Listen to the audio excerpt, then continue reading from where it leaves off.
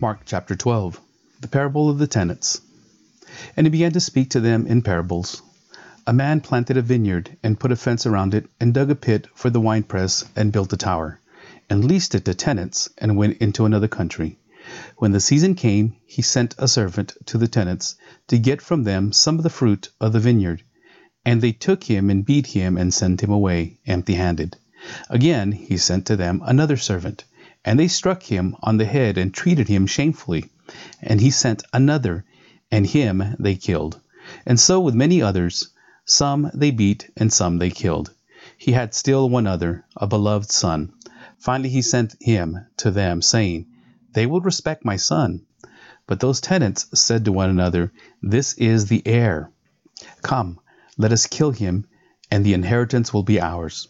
And they took him and killed him, and threw him out of the vineyard. What will the owner of the vineyard do? He will come and destroy the tenants, and give the vineyard to others. Have you not read this scripture?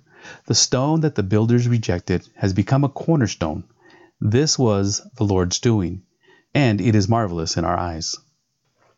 And they were seeking to arrest him, but feared the people, for they perceived that he had told the parable against them. So they left him and went away, paying taxes to Caesar. And they sent to him some of the Pharisees and some of the Herodians to trap him in his talk. And they came and said to him, Teacher, we know that you are true and do not care about anyone's opinion, for you are not swayed by appearance, but truly teach the way of God. Is it lawful to pay taxes to Caesar or not? Should we pay them or should we not? But knowing their hypocrisy, he said to them, Why put me to the test? Bring me a denarius, and let me look at it. And they brought one, and he said to them, Whose likeness and inscription is this? They said to him, Caesar's. Jesus said to them, Render to Caesar the things that are Caesar's, and to God the things that are God's. And they marveled at him. The Sadducees ask about the resurrection. And Sadducees came to him, who say that there is no resurrection, and they asked him a question, saying, Teacher, Moses wrote for us that if a man's brother dies and leaves a wife, but leaves no child, the man must take the widow and raise up offspring for his brother. There were 7 brothers. The first took a wife, and when he died, left no offspring. And the second took her and died, leaving no offspring. And the third likewise. And the 7th left no offspring. Last of all, the woman also died. In the resurrection, when they rise again, whose wife will she be? For the 7 had her as a wife. Jesus said to them, Is this not the reason you are wrong? Because you know neither the Scriptures nor the power of God. For when they rise from the dead, they neither marry nor are given in marriage, but are like angels in heaven. And as for the dead being raised, have you not read in the book of Moses, in the passage about the bush, how God spoke to him, saying, I am the God of Abraham, and the God of Isaac, and the God of Jacob. He is not God of the dead, but of the living. You are quite wrong. The great commandment. And one of the scribes came up and heard him disputing with one another, and seeing that he answered them well, asked him, Which commandment is the most important of all? Jesus answered, The most important is, Hear, O Israel, the Lord our God, the Lord is one. And you shall love the Lord your God with all your heart, and with all your soul, and with all your mind, and with all your strength. The second is this, You shall love your neighbor as yourself. There is no other commandment greater than these. And the scribe said to him, You are right, teacher. You have truly said that he is one, and there is no other beside him. And to love him with all the heart, and with all the understanding, and with all the strength, and to love one's neighbor as oneself, is much more than all whole burnt offerings and sacrifices. And when Jesus saw that he answered wisely, he said to him, You are not far from the kingdom of God. And after that, no one dared to ask him any more questions. Whose son is the Christ? And as Jesus taught in the temple, he said, How can the scribes say that the Christ is the son of David? David himself, in the Holy Spirit, declared, The Lord said to my Lord, Sit at my right hand, until I put your enemies under your feet. David himself calls him Lord. So how is he his son? And the great throng heard him gladly. Beware the scribes. And in his teachings he said, Beware of the scribes who like to walk around in long robes and light greetings in the marketplace and have the best seats in the synagogue and the places of honor at feasts, who devour widows' houses and for pretense make long prayers.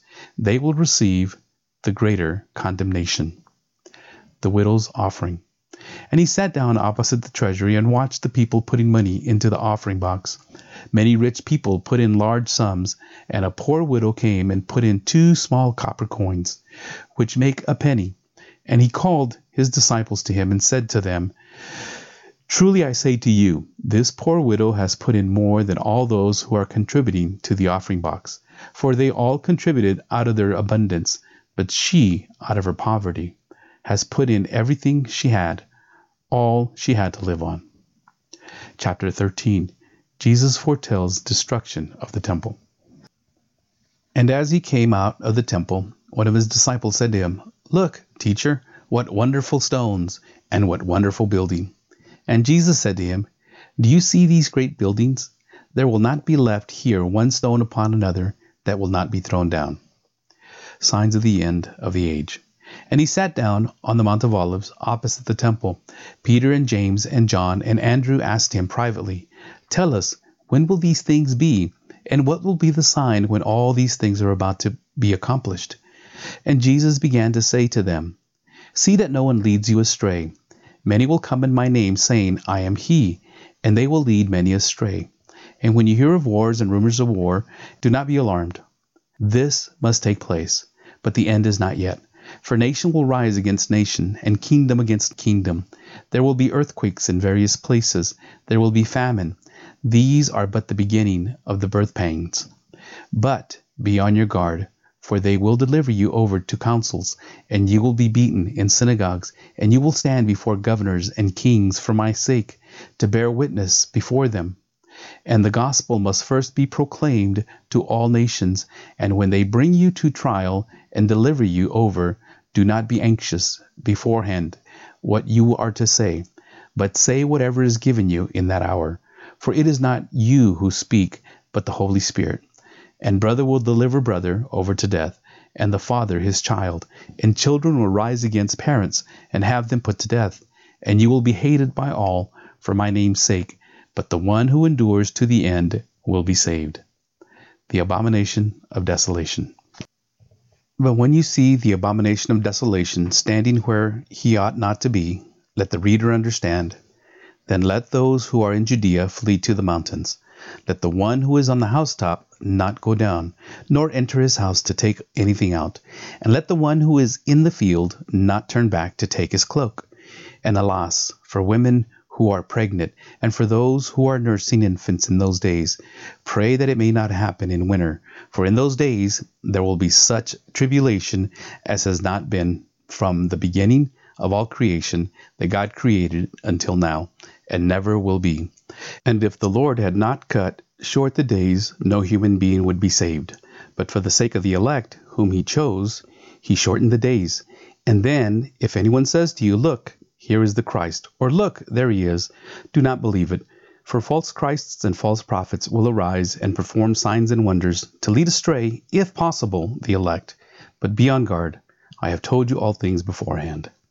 The coming of the Son of Man. But in those days, after that tribulation, the sun will be darkened, and the moon will not give its light, and the stars will be falling from heaven, and the powers in the heavens will be shaken. And then they will see the Son of Man coming in clouds, with great power and glory. And then they will send out the angels, and gather his elect from the 4 winds, from the ends of the earth to the ends of heaven. The lesson of the fig tree. From the fig tree, learn its lesson. As soon as its branch becomes tender and puts out its leaves, you know that summer is near. So also, when you see these things taking place, you know that he is near, at the very gates. Truly I say to you, this generation will not pass away until all things take place. Heaven and earth will pass away, but my words will not pass away. No one knows that day or hour. But concerning that day or that hour, no one knows, not even the angels in heaven, nor the Son, but only the Father. Be on guard, keep awake, for you do not know when the time will come. It is like a man going on a journey, when he leaves home and puts his servants in charge, each with his work, and commands the doorkeeper to stay awake. Therefore stay awake, for you do not know when the master of the house will come, in the evening, or at midnight, or whenever the rooster crows, or in the morning, lest he come suddenly and find you asleep. And what I say to you, I say to all, stay awake.